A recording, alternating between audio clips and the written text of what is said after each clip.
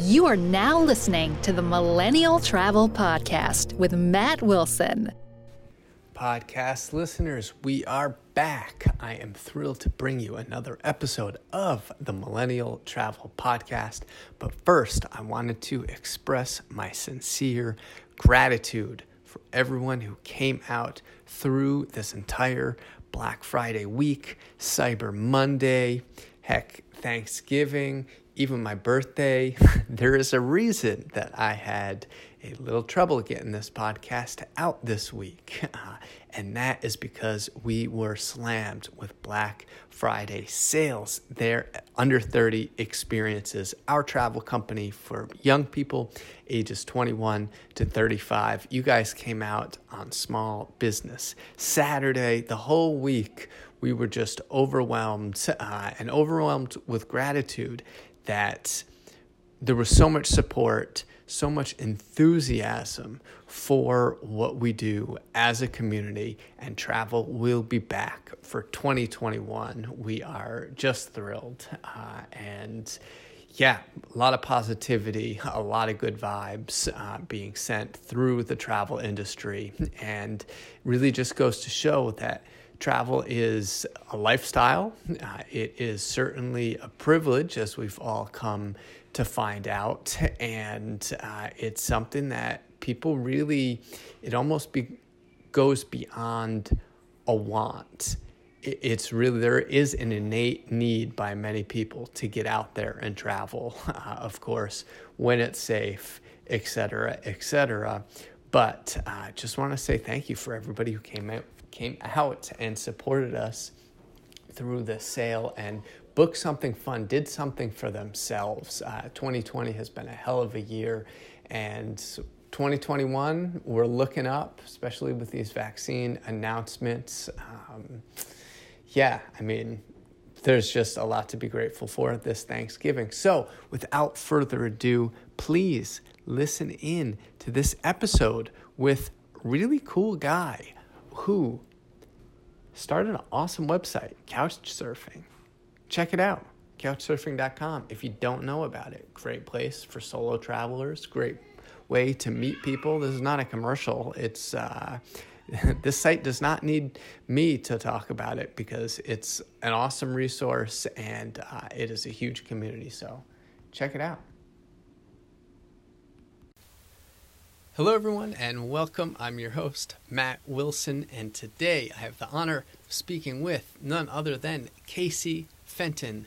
Casey is the founder of Couchsurfing as well as Upstock, and he was just explaining to me how the goal of Upstock is to bring Fortune 1000 equity to everyone, to much smaller companies. I just watched his TEDx talk on how to live 1,000 lives, and I think Freedom X Fest in the Pyrenees of Spain deserves a nice shout out because that is where we met, where I saw his presentation on ego hacking. So without further ado, Casey, welcome. Thank you so much, Matt. I appreciate you having me on the show. It was nice to meet you in the Pyrenees, of course. And what is so exciting to me about your show is about just personal development. I love personal development more than anything in my life. I'm obsessed with it. It's one of the things that I always try to, these days, my companies always have to do with some form of improving yourself, of the individual, or improving, the group cohesion. So, so it's exciting to be on your podcast. Thank you. You're very welcome. And we were chatting beforehand, about a whole bunch of stuff, but also just that. Well, you mentioned personal development has always been a big theme in your life, and we both have stories that have to do with Iceland that ended up being kind of the impetus for both of us starting our business and travel businesses at that. So I would love if you'd take me back to Iceland.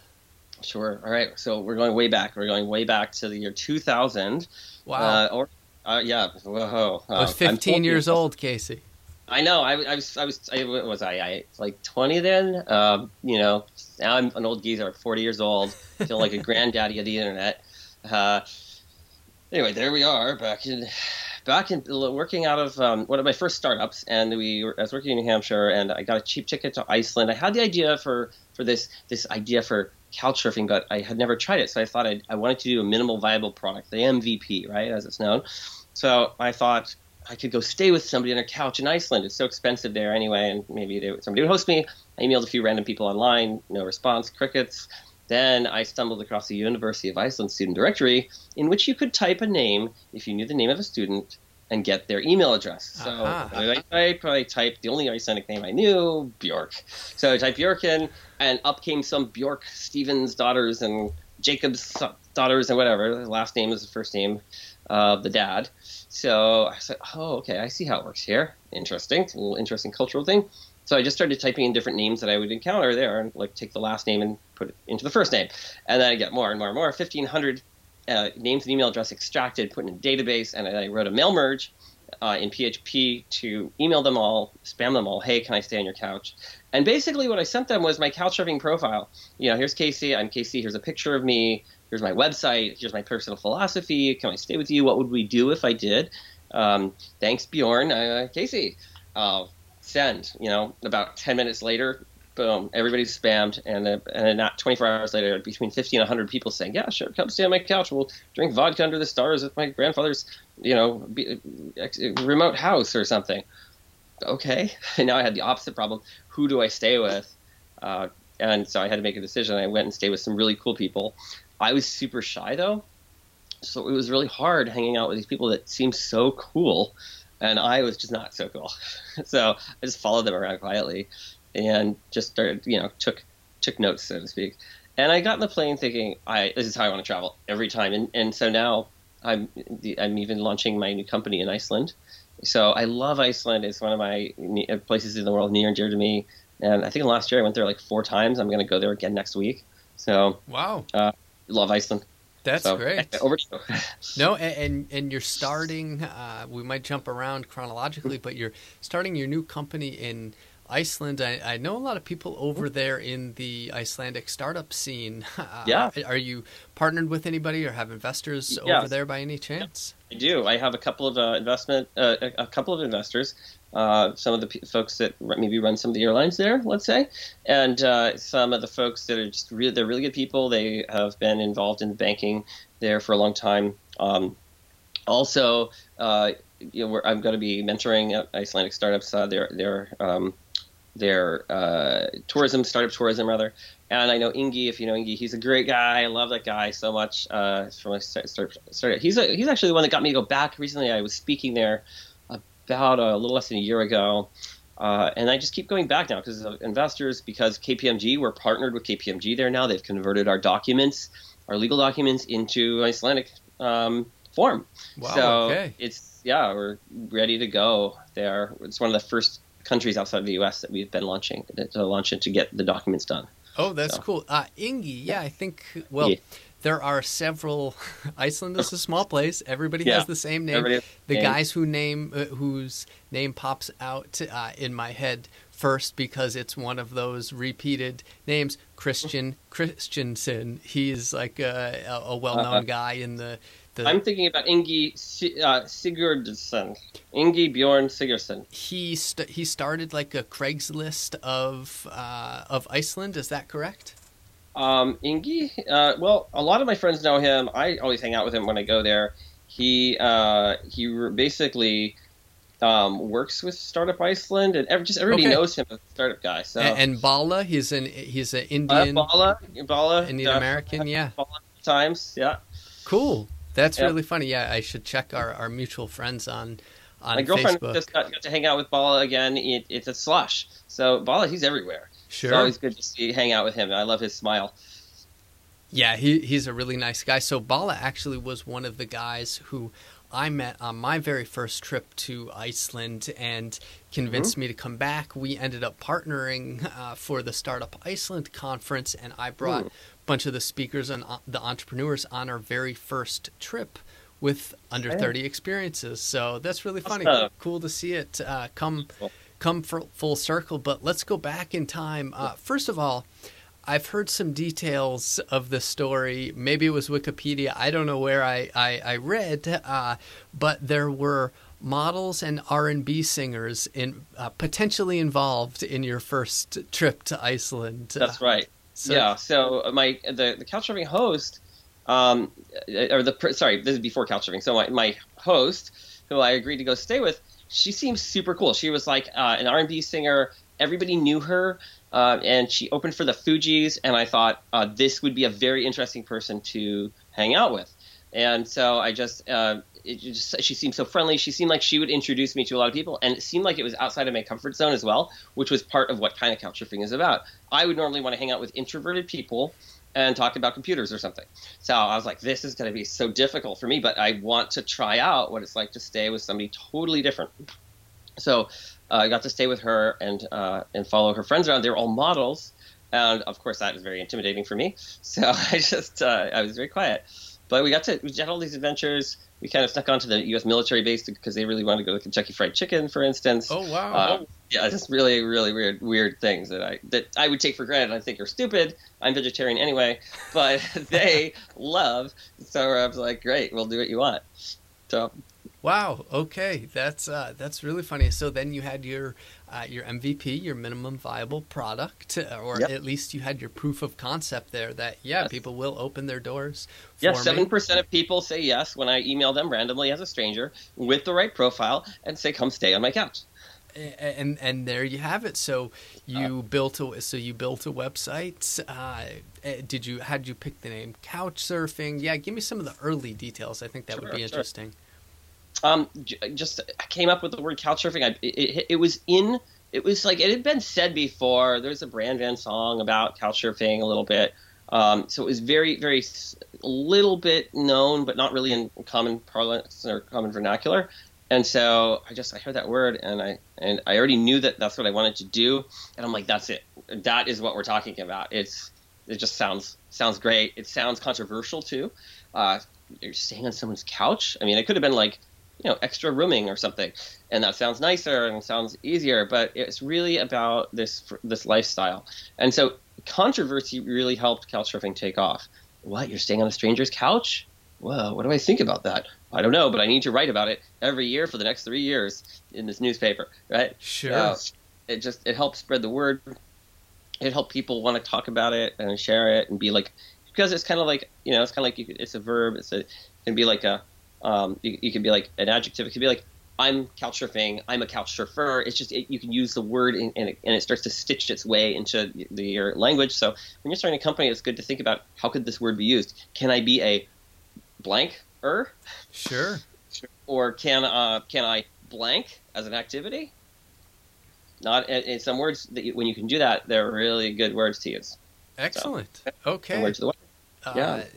That's really cool. And so this seemed like it really got you out of your comfort zone. Of course, this one experience, but then did you personally catch the travel bug, as they say, and decide that you wanted to travel like this all the time? Yeah, tell me. So even before that. Okay, so like I was, I always loved the idea of traveling, and I did a little bit in high school. One time I ran away from home with my girlfriend and whatever. We drove to Tennessee and stuff like that. So that was interesting.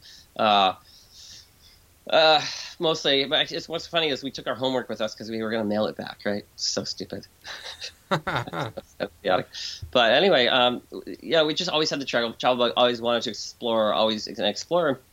And me and the girlfriend, we broke up, and it was a really hard breakup, and I was super sad. I was crying for months about it, and I realized that I just started to buy plane tickets to random places, and travel started to mend my broken heart. Additionally, I grew up in a small town of 1,000 people, and I started studying the classic philosophers, Hume, Descartes, Kant, and so on, and I started thinking about free will.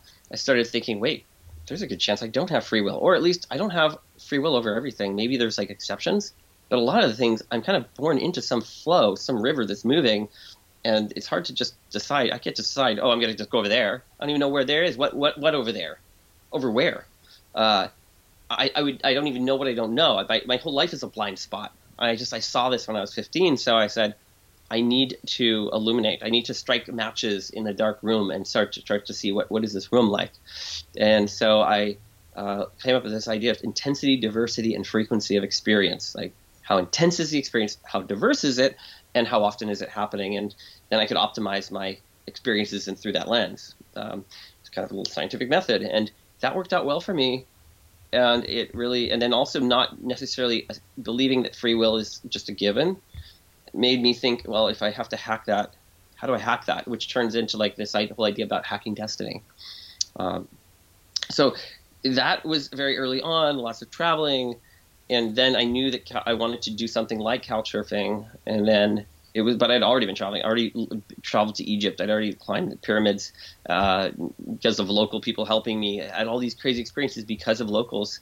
So I knew that it was about staying with locals and staying in a hotel. It's boring. I felt like a ghost.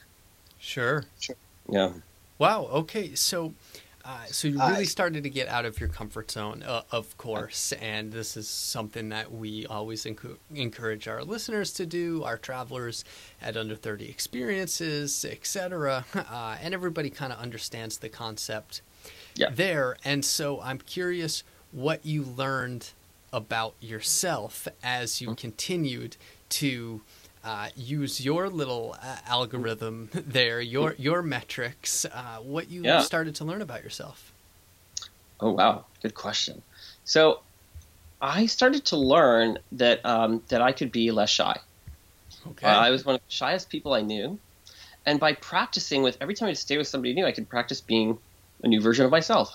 I could practice being maybe a little more outgoing, trying a different joke out, whatever, anything. And as I would start to get better at it, I start to get more practice, I started to become kind of cool. Like, I look at myself like, I'm kind of cool a little bit, you know. And I think you're cool, Casey. Oh, thank you. Thank you so much. I started to think, like, maybe people do like me. Maybe, like, the idea of walking up to somebody on the street and talking to them, like, used to seem like the scariest. I mean, like, what license do I have? I'm probably interrupting them. I don't want to interrupt their day. I mean, who am I? And to think, actually, people do want to meet other people, and I'm giving them an opportunity to meet someone and maybe learn something. Maybe the worst they say is no. Okay, I'll go away now. Right. Right. Yeah. And so you were able, you were able to meet people online, where then you had some permission to be able to hang out with them. So Couchsurfing provided a big amount of permission. It was like an opt-in, so I knew that people wanted to meet and hang out. So that was good. Other things that I learned about.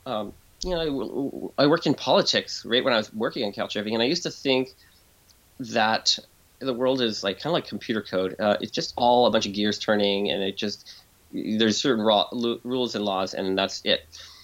But working in the state legislature, I learned that it's people and their preferences. That's all it is. People open doors. Doors, it can be kind of virtual, or can be, they're not real doors, or they're literally real doors. And they decide whether they like you or not to open the door. So that was just kind of blew my mind. I'm like, wow, it's not so much about learning what's right about the world or the right way of thinking. It's about learning how to connect with other people. It's about learning about appreciation of diversity. It's about learning how to have multiple conflicting ideas in my mind at the same time and not have to make one be right. That was a big revelation for me. So kind of diversity mindset, so that I can connect with other people and appreciate really what they're saying. But even if my experience in life hasn't said that that's the way it is, that's fine. They have a different perspective. Let's appreciate that. So that was really, really big lesson for me. Does that make sense? Yeah, that makes a lot of sense. Where else did you travel? And maybe could you give us some examples of how you learned about, maybe it was a culture entirely different than yours, but maybe you had some commonalities. Yeah, tell me more about your travels. Sure. I think it was traveling allowed me to travel longer when I was couchsurfing, because instead of having to, you don't have to pay as much to stay somewhere, so you can travel longer. You don't deplete your bank account. And then you're staying with other people, and they're way more different than you are. And it's much easier to accept somebody when they're different. In some ways, the more different they are, the more you can accept them. It's different than somebody who's kind of similar to you. The easier it is to judge them, to judge the minutia of your differences. right? It's not always like that, and certain types of differences can be easier to judge. But generally, especially for people that see themselves as open-minded, the more different they are, they're like, oh, it's like I'm reading National Geographic, and look at those people, they're so different, and isn't that cute? It's not real. You're not emotionally invested in those people, but the people that are so close to you, you're emotionally invested in. And that's where some of the hardest and most challenging acceptance comes in. So seeing the differences where I'd go and be watching myself be like, oh, isn't that interesting? Isn't that great that those people have those differences? But then watching myself struggle with the people at home that I have day-to-day relationships with, it really struck me. I thought, why am I judging these people so harshly? And so I remember walking on a beach, Northern California, by myself, and it was just a really intense sunny day, and the big surf, big waves coming in, and I saw these little sandpipers, and they were scurrying in the waves, as you see when you walk on a beach. And I thought, those sandpipers are going to die. The waves are just crushing in, and some were like right on the edge of the wave. They scurry back and forth. And I started watching them, and I realized some are staying close to the wave, and some are staying far away from the wave, and they're staying in their spot, right? They're not swirling around. They're staying in their spot a bit more. And I thought, that kind of looks like a bell curve. That kind of looks like a lot like there's some kind of genetic dispersion or something. And I'm like, wait a second. I mean, of course that makes sense. You might, through genetics, you're going to have some birds that are a little more adventurous, maybe getting some extra little tidbits of food in the waves, but they might die. But then you have those other ones that are holding back, hanging back, like, and then they're all saying, this is the right place to be. I feel it in my bones. You other idiotic birds, you're so stupid. I can't believe you're over there near the wave. That's a dumb place to be. Or the other one in the wave's like, this is a great place to be. I'm traveling. I'm seeing great things. And you're stupid over there just in your home hanging out. Right? And so this diversity of species maximizes survival and thriving. And I thought, oh my God, I've done my whole life. I've been my whole life judging people, thinking my place is like, that's the right place, clearly, as I should, because that's what we need for survival. But I started to soften my heart a little bit and have more compassion for all the different ways of thinking and being in the world. And it really gave me that diversity mindset instead of just going around judging people all the time.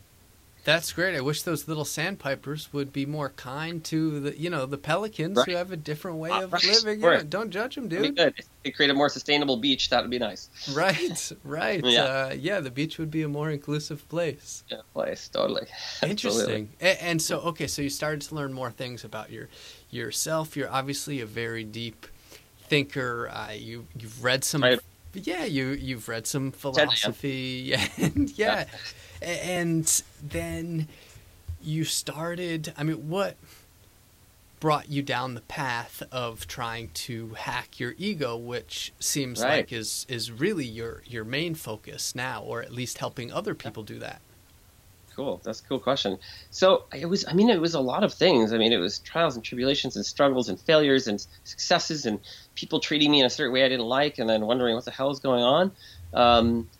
And then reading a book called In Search of the Miraculous by P.D. Ouspensky. It was about Gurdjieff, about 100 years ago or so, and this idea of, he's a mystic who went around to all the mystic schools and brought back a bunch of the ideas and taught it in Russia, Europe, and then eventually U.S. But the point, one of his teachings that really stood out was this idea of remembering yourself, that we're going through life asleep, we're not aware of ourselves. So that really just made me suddenly notice my existence. I felt like before that I was just going through life not really noticing. So I really got into trying to understand myself and how I interact with other people. And then I got into, kind of early on, a tit-for-tat downward spiral competition with one of my best friends. That was really hard. It caused fallout in our relationship, and I never really understood why. And I was always wondering how to see that. And then later on, I was with somebody I was working with, and of course, again, tit for tat, this downward spiral of I'm right, you're right, who's right? And we see this every day in our lives. And then I worked on a company called Wonder, or 360 feedback on life's most important questions. Average and anonymous, you can discover what other people feel about you. So I really started to think about giving feedback, and I started studying positive psychology. And then in positive psychology, they have this idea that there's a feedback ratio, there's positive and negative inputs in our life, and with this feedback ratio we sense whether we're okay or whether life is okay or good. And if we have 1-to-1 feedback ratio, one positive, one negative. Life feels horrible. We're depressed. We want to take action. We want drugs and alcohol to cover it up. We might want make a story about how it's not me, it's you, or just avoid. And so that 1-to-1, John Gottman studied that over thousands of couples over many, many years, at 95% chance of divorce within a year. So I started thinking, oh my God, it's this feedback ratio thing. So that really started getting me on this, like researching everything I could on ego and identity, what's going on. And I started hearing about this ego ledger where we're constantly, like everywhere we go in life, we're adding up the positive and the negative, and then that's how we feel about it. And then I started thinking about how it's so weird how we identify with things that are outside of us. Like if I said to you, I like you, you remember that. But if I said, I don't like your microphone right there, that's a horrible microphone. That's what a stupid microphone. If you own that microphone, you might think I'm saying that about you. You might be thinking I just said you are a bad person, but I didn't. I just said something about the microphone, something you have identified with. So somewhere along the line, we started doing external identification. I thought, that's really weird and interesting and cool. And I started thinking, wow, it seems like modern society is built on this external identification. If we didn't have that feature as part of who we are in our genetics, we wouldn't have modern society. It wouldn't exist. I thought that's a feature for the sandpipers, for the species. That's a feature. For us, though, it sucks because it feels like a bug, because we get tormented when somebody says they don't like something, and we think of ego as a bad thing, but really ego is this great thing. Anyway, we could go into ego hacking. This is just a kind of the tinges. This is how I started to really get into this kind of thought, and then I had a few breakthrough thoughts that I hadn't seen out there, and then trying it out with my friends, and it made such a big difference in our lives. It just blew me away. As this information needs to be out there, people need to have this information to maybe it can help. Wow, Casey, so there's so many interesting things that we could unpack from what you just said. So I could let me add one thing. If people want to follow along, they could go to bit.ly/egohack, bit.ly/egohack, bit.ly. And there they can see my slide deck that I do, and I talk around the world for the last year, and they can kind of follow along with some of the things we're saying, or just check it out on their own. Okay, excellent. And I'm going to link this up both on under30ceo.com, our blog for entrepreneurs, and under30experiences.com, our blog for travelers. So whatever your interest is, if you're listening, either one of those places will have this material, and we'll try to link up some of the books that you've referenced and stuff like that in the show notes. Casey, I wanted to ask you about, you may have heard people and mystics or philosophers rather saying that the ego is kind of your roadmap for going throughout the world here on this physical plane. And there is certainly a use for that feature, as you kind of said in programmer speak, that I have attachment and identity with this microphone that you're making fun of, and it's a great microphone, by the way. I actually like it. It's pretty spiffy. You make fun of my microphone though, and I feel bad about it. Right, but I actually like that microphone. I was just making up fake criticisms. Yeah, of course. But why?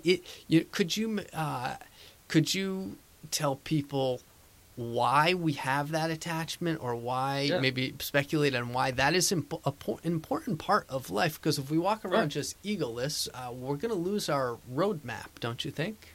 I think so. I think a life without ego is a boring life, in fact. Like, you consider the alternative, like, I think there's a lot of traditions that are trying to, non-attachment and all that. I think, that if you don't want to suffer at all, and you want to have a life of perfect, great. Just try to not suffer. If you want to have a life of interesting and meaning, please do suffer. I think suffering is the great thing in life. It's the real thing that makes us human. The difference between the ups and the downs is the meaning. So I read a great book called The Metamorphosis of Prime Intellect, and it was about a singularity, post-technology, post-singularity simulation kind of book, and where a computer could teleport matter anywhere in the world, and it was just here to help us humans. Now you want your own Jerusalem? Great, we'll make you a copy of it, whatever you want. Doesn't matter, you can't die. So it just really dumbed down what are we trying to do as humans? We're trying to rearrange matter around us to survive and thrive and do whatever we want. So now it's like, great, we can do that at any level. Everything's teleported any second, whatever you want, done.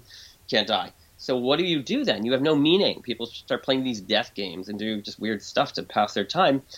And it just showed me like, wow, the benefit of humanness is the struggle. That's what being human is. So every time after I read that book, every time I'd be struggling, something sucks, I'd be like, I'm getting my money's worth. I'd kind of be smiling to myself, I'm getting my money's worth. Right? Don't forget that.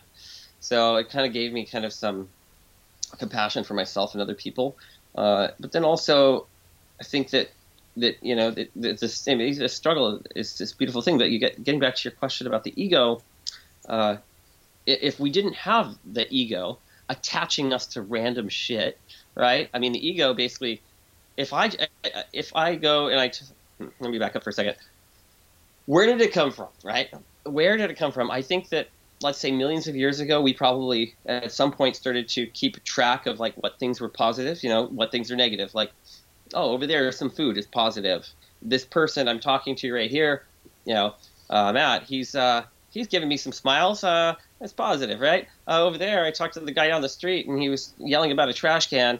I don't know, bad over there. That's bad, right? Then at some point, it got a little more complex. Somewhere along the line, there was some weird mutation maybe where I started to not only just catalog and identify, okay, that's good or that's bad. You probably still had the feedback ratio of go more towards the things that are good and away from the things that are bad. But then we started to cross-link external objects. You have a feather. You're like, oh, I really like this feather. It's really beautiful. And somebody comes up and is like, feather bad. And you're like, you just said I'm bad. Somewhere along the line that happened, it seems like. Sure. So I think that's where it comes from. And the benefit to society or to humans is that it causes diversity. You don't like my feather? I'm going to go away from here. I mean, normally I just move around for basic needs like, you know, food, shelter, you know, food, air, water, whatever. Maybe then we got to see more mammalian human needs that were like human connection, right? We have those basic needs. But then suddenly, instead of being just human connections, which is kind of software based, it's a bit harder to base because you have to have that human connection, you have to have that touch. Now suddenly we have a new need called identity, or, you know, just feeling good about yourself. All the things that are in if you add up all the things that you identify with, and you're feeling good about them, you have a good ego feeling, you know, positive ego, right? If you're feeling bad about them, that's negative. And you can do that in any context. You can say, okay, at my school I feel good, and at work I feel bad. So you can do it in context too. And so this is what causes diversity. You just told me you don't like the kind of house I have. Well, I'm leaving. I'm going to cross the land bridge and go to North America. See ya, right? So you have people moving and scattering around and interacting for really weird reasons, like random, anything software-based. It's no longer does the food exist.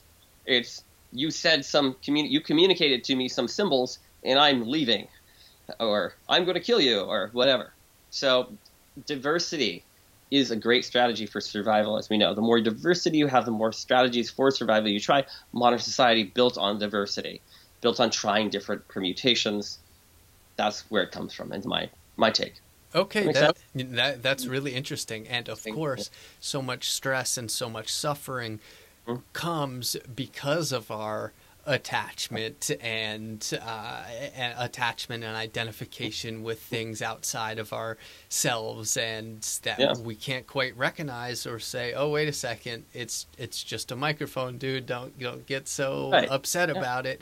But we kind of have this mammalian reflex. By the way, I love the quality that telephone booth you're in with the boards and the angles. I like the way you set up the camera. Oh, thank you. You did a great job there. I really like it. I like the way you're smiling right now. Thank you. I'm happy that you're reinforcing the positivity to get that ratio back in the favor. An infinite number of positive or negative things about anybody. So it's the ratio, stupid, right? As I like to say, it's like keep that. You know, we get in these tit for tat downward spirals all the time. The stupid example I like to give is, like, you know, you've got roommates, you've got a partner, whatever. The roommate's like, you didn't take out the trash last night. And how are you going to respond, right? If your ratio is low, well, you've got physical pain when your ratio is low. It's straight into your amygdala.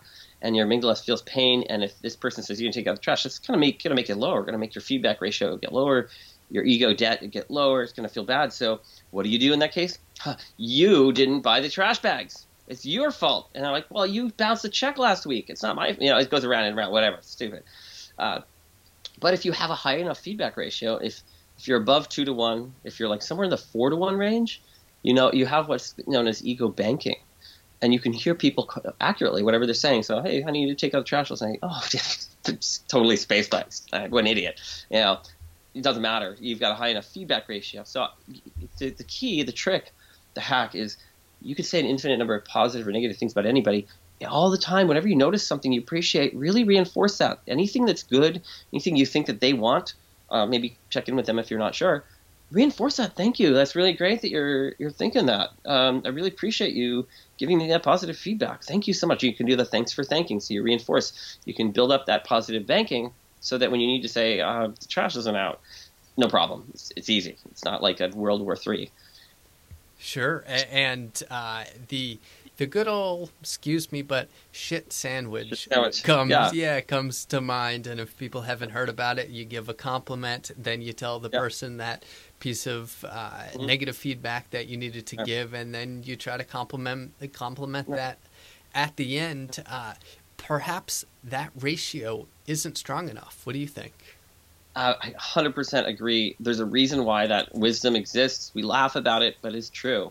We are biologically programmed to go toward the things that make us feel good and away from the things that make us feel bad. If the ratio is too weird, we get depressed and make a change. Hopefully, that's a healthy thing to do. If you're too low, you get depressed and make a change. Or what people do that's unhealthy is they create a story. It's not me, it's you. And that's you rationalize the story.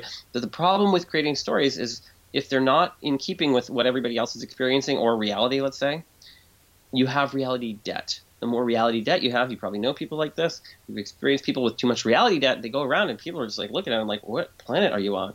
And people are like, nice, yes, just go along with what you're saying, but let me get out of here. Too much reality debt is dangerous. You may have a day of reckoning, and you can't see it because as the more it happens, the more people just avoid you, and it becomes this really weird hall of mirrors.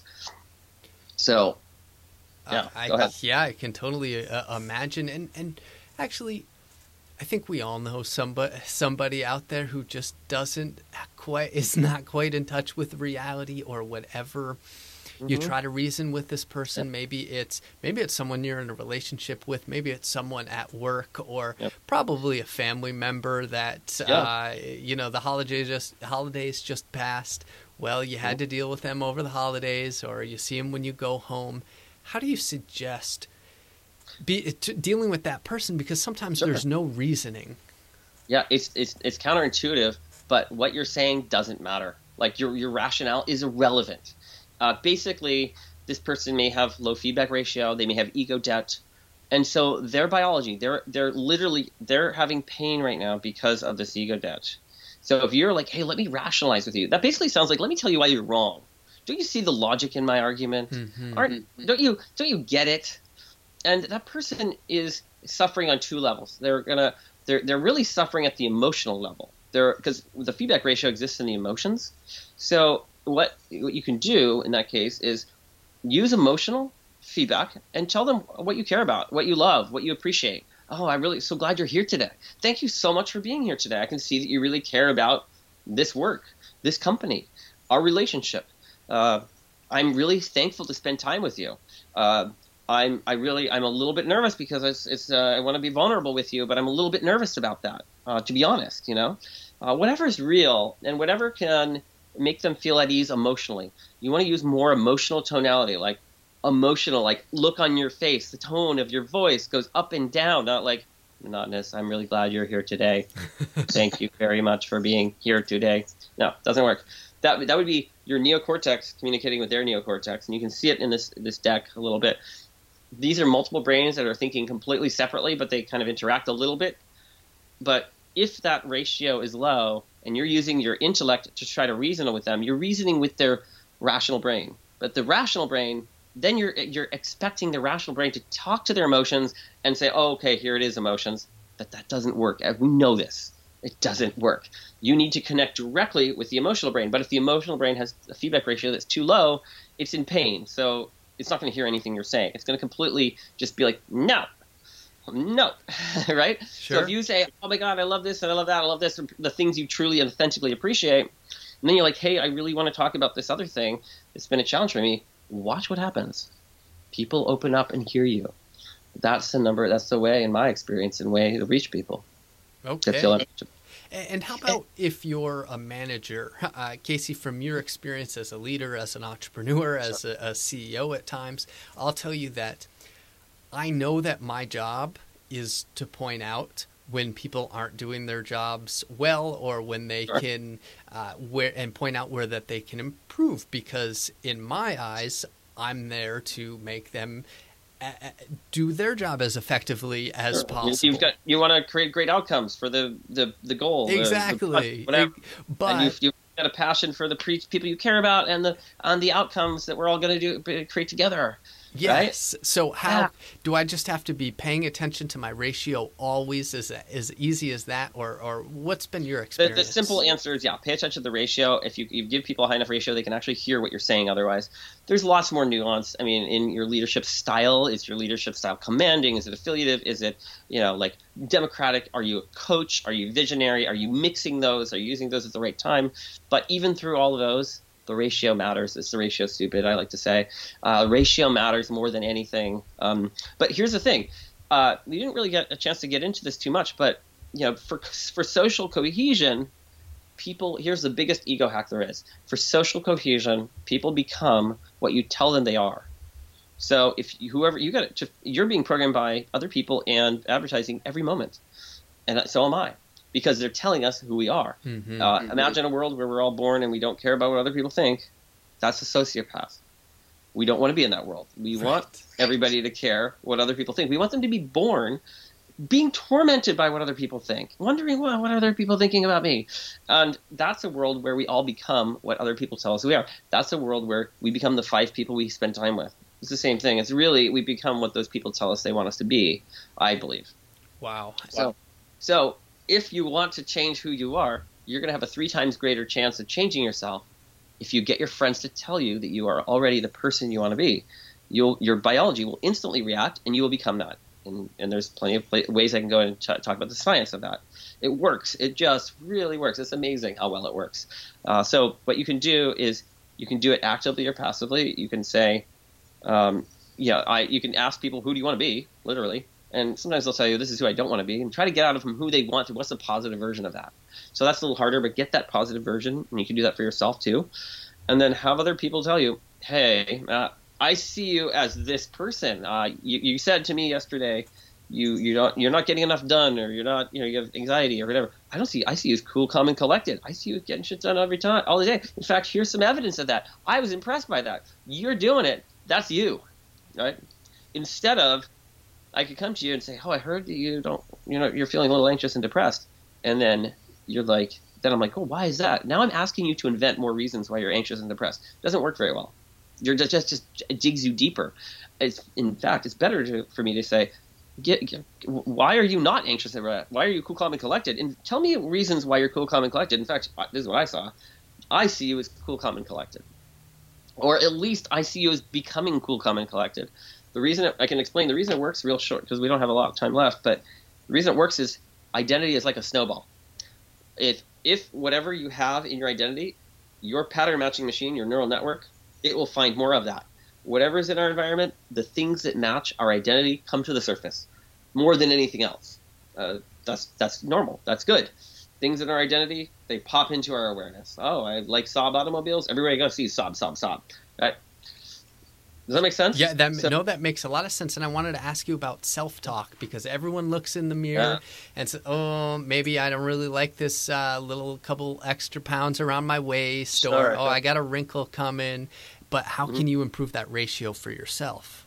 Great question. So where it comes to self-talk, you can be talking to yourself in a couple different ways. Because you can use a stick. Oh my God, I don't like that wrinkle. What's going on there? Bad. You should stop. You should work out more. That doesn't work as well, because you're basically reaffirming that's who you are. You're somebody with wrinkles. you have those wrinkles. You're going to look everywhere you go in the environment. You're going to look and find that, and it's going to be a lot harder. It's not going to be as resilient. You can, when you've got strength, you can use that a little bit, and you can get some distance with it. But if times get tough, it'll fall apart. So that's not a very great method. What's stronger is you're somebody who loves to exercise. You're somebody who loves exercise and loves being outside. You're somebody who loves thinking about different health techniques. Look at you. Because when you say that, you're going to find all the evidence of that being true. If you say you're somebody who is fat and wrinkly, well, you're just going to find evidence of that being true. It snowballs. So let's call it 1 unit of effectiveness for when you have self-talk. It's more units of effectiveness. Let's call it 2 units of effectiveness if you talk and say it in front of other people. It's much more it's even greater. Let's say 3, 4, 5, 6 units of effectiveness if somebody else tells you that that's who you are. You're somebody who loves health. Look at you cutting up carrots. That's great, You're somebody who loves being outside. You just got back from a run. Look at you, great. I could say nothing, but when they walk in the door, smile. Like, great. You're somebody who goes for a run. You're talking to the limbic system, not good job on the run. Good job on the run. Way different. 2 different systems you're talking to, right? Yeah, that makes so much sense, especially, if you have a partner or a coworker who you really like it when they do something. Well, then if you really compliment them, then they may continue to do that because that is direct positive feedback. That's great, Casey. Oh, I love, even if I'm not quite sure, I think that this is where somebody's going with it. I might even just say, I think I see you as somebody, I'm pretty sure I see you as somebody who really loves exercise and is just super positive about eating good and all this stuff. I noticed this, you're cutting up carrots and you went on a run the other day. Is that true? Are you that person? And then 9 times out of 10, they're going to say, yeah, that's absolutely true. You know me, you got me. And I'm I thought so. I wasn't sure, but I'm just checking. Sure. And I like when you gave the example. At first you said, oh, tell me why you're not anxious and depressed or whatever you said, but then you skip that out because your brain actually just skips over the not, as I understand, and goes to anxious and depressed, and you actually said, oh, tell me why you're so calm, cool, and collective, and that seems to be so much more effective. It's so clear because it's easy. It's hard to find where you want to go. It's if you say I'm not anxious and depressed, then you got to look for the patterns in your life that are anxious and depressed and then avoid them. Right? Rather than looking for the patterns that are cool, calm, and collected. So it's better to give someone that identity that's a positive identity because then they're going to get where they want to go as being cool, calm, and collected. You can't get there by being not depressed. It doesn't work. Right. All you're doing is just avoiding depression, whatever that is. That's way different than being cool, calm, and collected. And Casey, before I let you go, I did want to ask you about something that is so imperative if you were going to use these techniques. And that's trust. And I know this is a big topic of yours. It's big, of course, in the tech world with Facebook and our privacy and our data, and not. It's big in business, but it's also very big for just trusting yourself and gaining trust with the people around you who you are using these techniques with, and trying to be as genuine as possible. So, what's your take on trust? Yeah, so especially for these techniques where we're literally, some people could call it manipulation. We're getting into people's egos and identities. That's heavy stuff, right?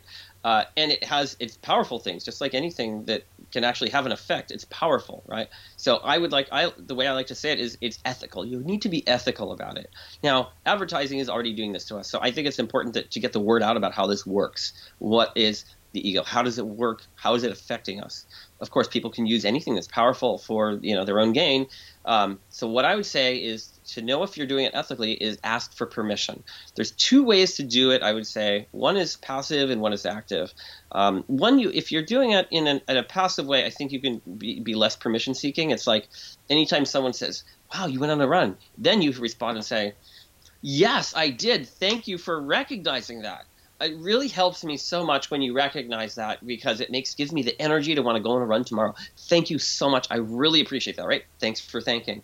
Then you're just looking for times in life when people are encouraging you in the direction you want to go. Thank you so much for recognizing that, right? Emotionally, thank you. So that's totally, I think that's really, that's very it's a reasonable thing to do. I don't think that we're causing any moral problems there.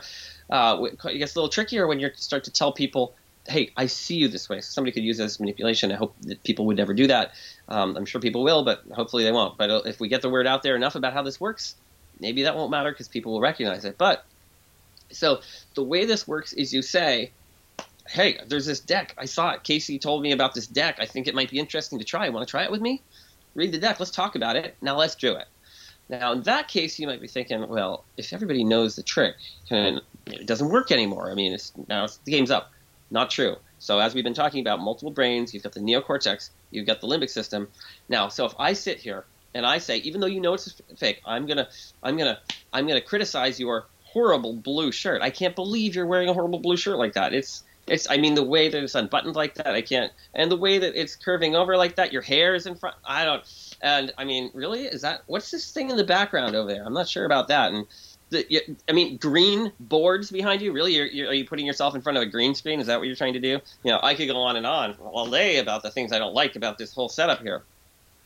But I've totally invented them. And it doesn't matter because your neocortex knows, you're like laughing. That doesn't matter. But the limbic system feels like, ugh, I want to get out of here. It doesn't feel good, right? Two different brains. You're talking, like you said, you can't hear a knot. It's the limbic system that can't hear the knot. All it can hear is something very simple. It's like, I have a person, they're looking at me, they have a bad look on their face, and they're like, don't like it. So it just keeps track of feedback ratios based on really rudimentary concepts, like it or don't like it. So, same thing. If I go and I'm like, oh, you want to be cool, calm, and collected, you want to be running, you want to be cutting up carrots every day and celery, even though I don't know if you do that stuff. Hey, the other day I saw you doing these things. It was great. I really appreciated how you got in there. You're a master slicer on those carrots. And look at how sweaty you are getting back from that run. Did you go an extra mile? And I really do like this microphone a lot. It's I like gold, and I like the logo there. I can't really see what it is, a little blurry, but I like the look of it. Looks pretty cool. I mean, I could just go on and on about just made up things, and then suddenly you feel like, oh yeah, great. And so you can try this with your friends. Try it. Like give a whole bunch of negative criticisms. Use negative tonality, negative look in your face. Just make them up, and you'll see that it's two different brains. And you can watch it affecting both differently simultaneously. And when you do it in succession, you really feel it. That's great. I think just looking in the mirror and trying it yourself, I'm sure if we ran back this video, you would see when I was smiling when you were complimenting me just because I was getting positive feedback regardless of what you were saying. Yeah. And when Could you feel it? Could you feel it when I was doing that? Oh, for sure. And then once you started going down your negative Nancy talk, I might have been smiling because I was laughing towards the end when it got ridiculous, but yeah, totally my limbic system was on to what you were doing there, Casey. So so your neocortex might know it, but it doesn't matter. Your limbic system, like you said, can't figure out your limbic system can't figure out that I don't like you, right? Yes. If I say I don't like you, I'm saying I like you. Your limbic system doesn't hear that at all. It just says, maybe it hears I like you because it doesn't hear the don'ts. But anyway, that's just a little primer. Some of the other things, I must shamelessly plug my startup, Upstock, because that's what I'm working on, and my team would not be happy if I wasn't doing that.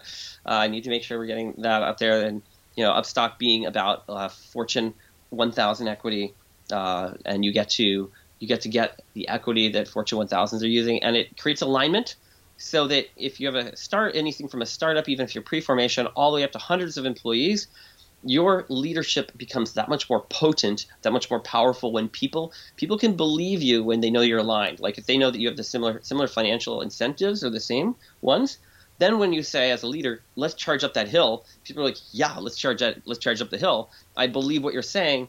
But if they're not sure if you're really in it for that with them in the same way, you say charge up the hill, and they look at each other and be like, what's really going on here?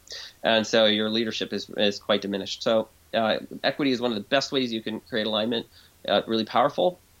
Not only the money part of it, but just the alignment signal it sends, that you care and everybody's in it together. So I'm just super excited to bring this to the world so that startup founders and startup workers and people and companies that are suffering with stock options can not suffer anymore, and people can work together and like solve some of the problems that we need to solve in this world before it's too late, so to speak. If you're one of those thinkers, so that's great, Casey. Thank you for that, and we will again link that up stock on under30ceo.com, because we have definitely a lot of startup, small business people listening in on that. Our travelers, of course, at Under 30 Experiences most likely already are aware of Couchsurfing, and you've built a worldwide network through trust. So there's nobody better to take these lessons from than you. Yes, please. My team wants to make sure that I say, if you want to get a 2019 equity update, like what's the equity guide, where's equity going in 2019, upstock.io/podcast. So, all right, we'll link it up. Not to worry, Casey. Where can people find you online and get in touch with you and involved in your community? You can get up on Facebook. It's best to go to caseyfenton.com and just sign up for my email. So every once in a while, like when I'm like, oh, I'm going to send out my book, then I'll send you an email or something. Perfect. Yeah, Casey, right. Thanks for being on. I really appreciate your time. Appreciate your time so much. Enjoy Iceland. Yes, thank you. Podcast listeners, thank you. I know I mentioned Black Friday, Small Business Saturday, Cyber Monday, but don't forget Giving Tuesday. When we travel, we try to give back to the places where we operate as best as possible, supporting the local economies, having a real connection with the local people, trying to get involved with organizations who know what the local communities need and how we can support. And this Giving Tuesday, I know it's a tough economic time for a whole lot of people. So even if it's just giving to friend or family, I'm not talking about monetary, donations and that, but it's, do something nice for somebody else. And it doesn't have to be on Giving Tuesday, of course. And you might have seen over on my Instagram, Matt Wilson TV, or my Twitter, also Matt Wilson TV, that I put up a post about my dad, who passed away this year from progressive supranuclear palsy, a really horrible disease known as PSP, a neurodegenerative disease. If you've listened to a lot of episodes of the Live Different podcast, where we talk a whole lot about health, especially brain health, meditation, etc. You'll know this is something that he struggled with for the past 5 years. And so I did a little post to raise awareness for Cure PSP. This disease is similar to Alzheimer's and Parkinson's, but it gets a lot less attention. And so try to raise awareness in the best way that possible for me, and also made donation to Cure PSP. So if you are looking for a place to give, check that out over on my Instagram at Wilson TV or Twitter. Thank you guys so much. Go out there and make the world a better place.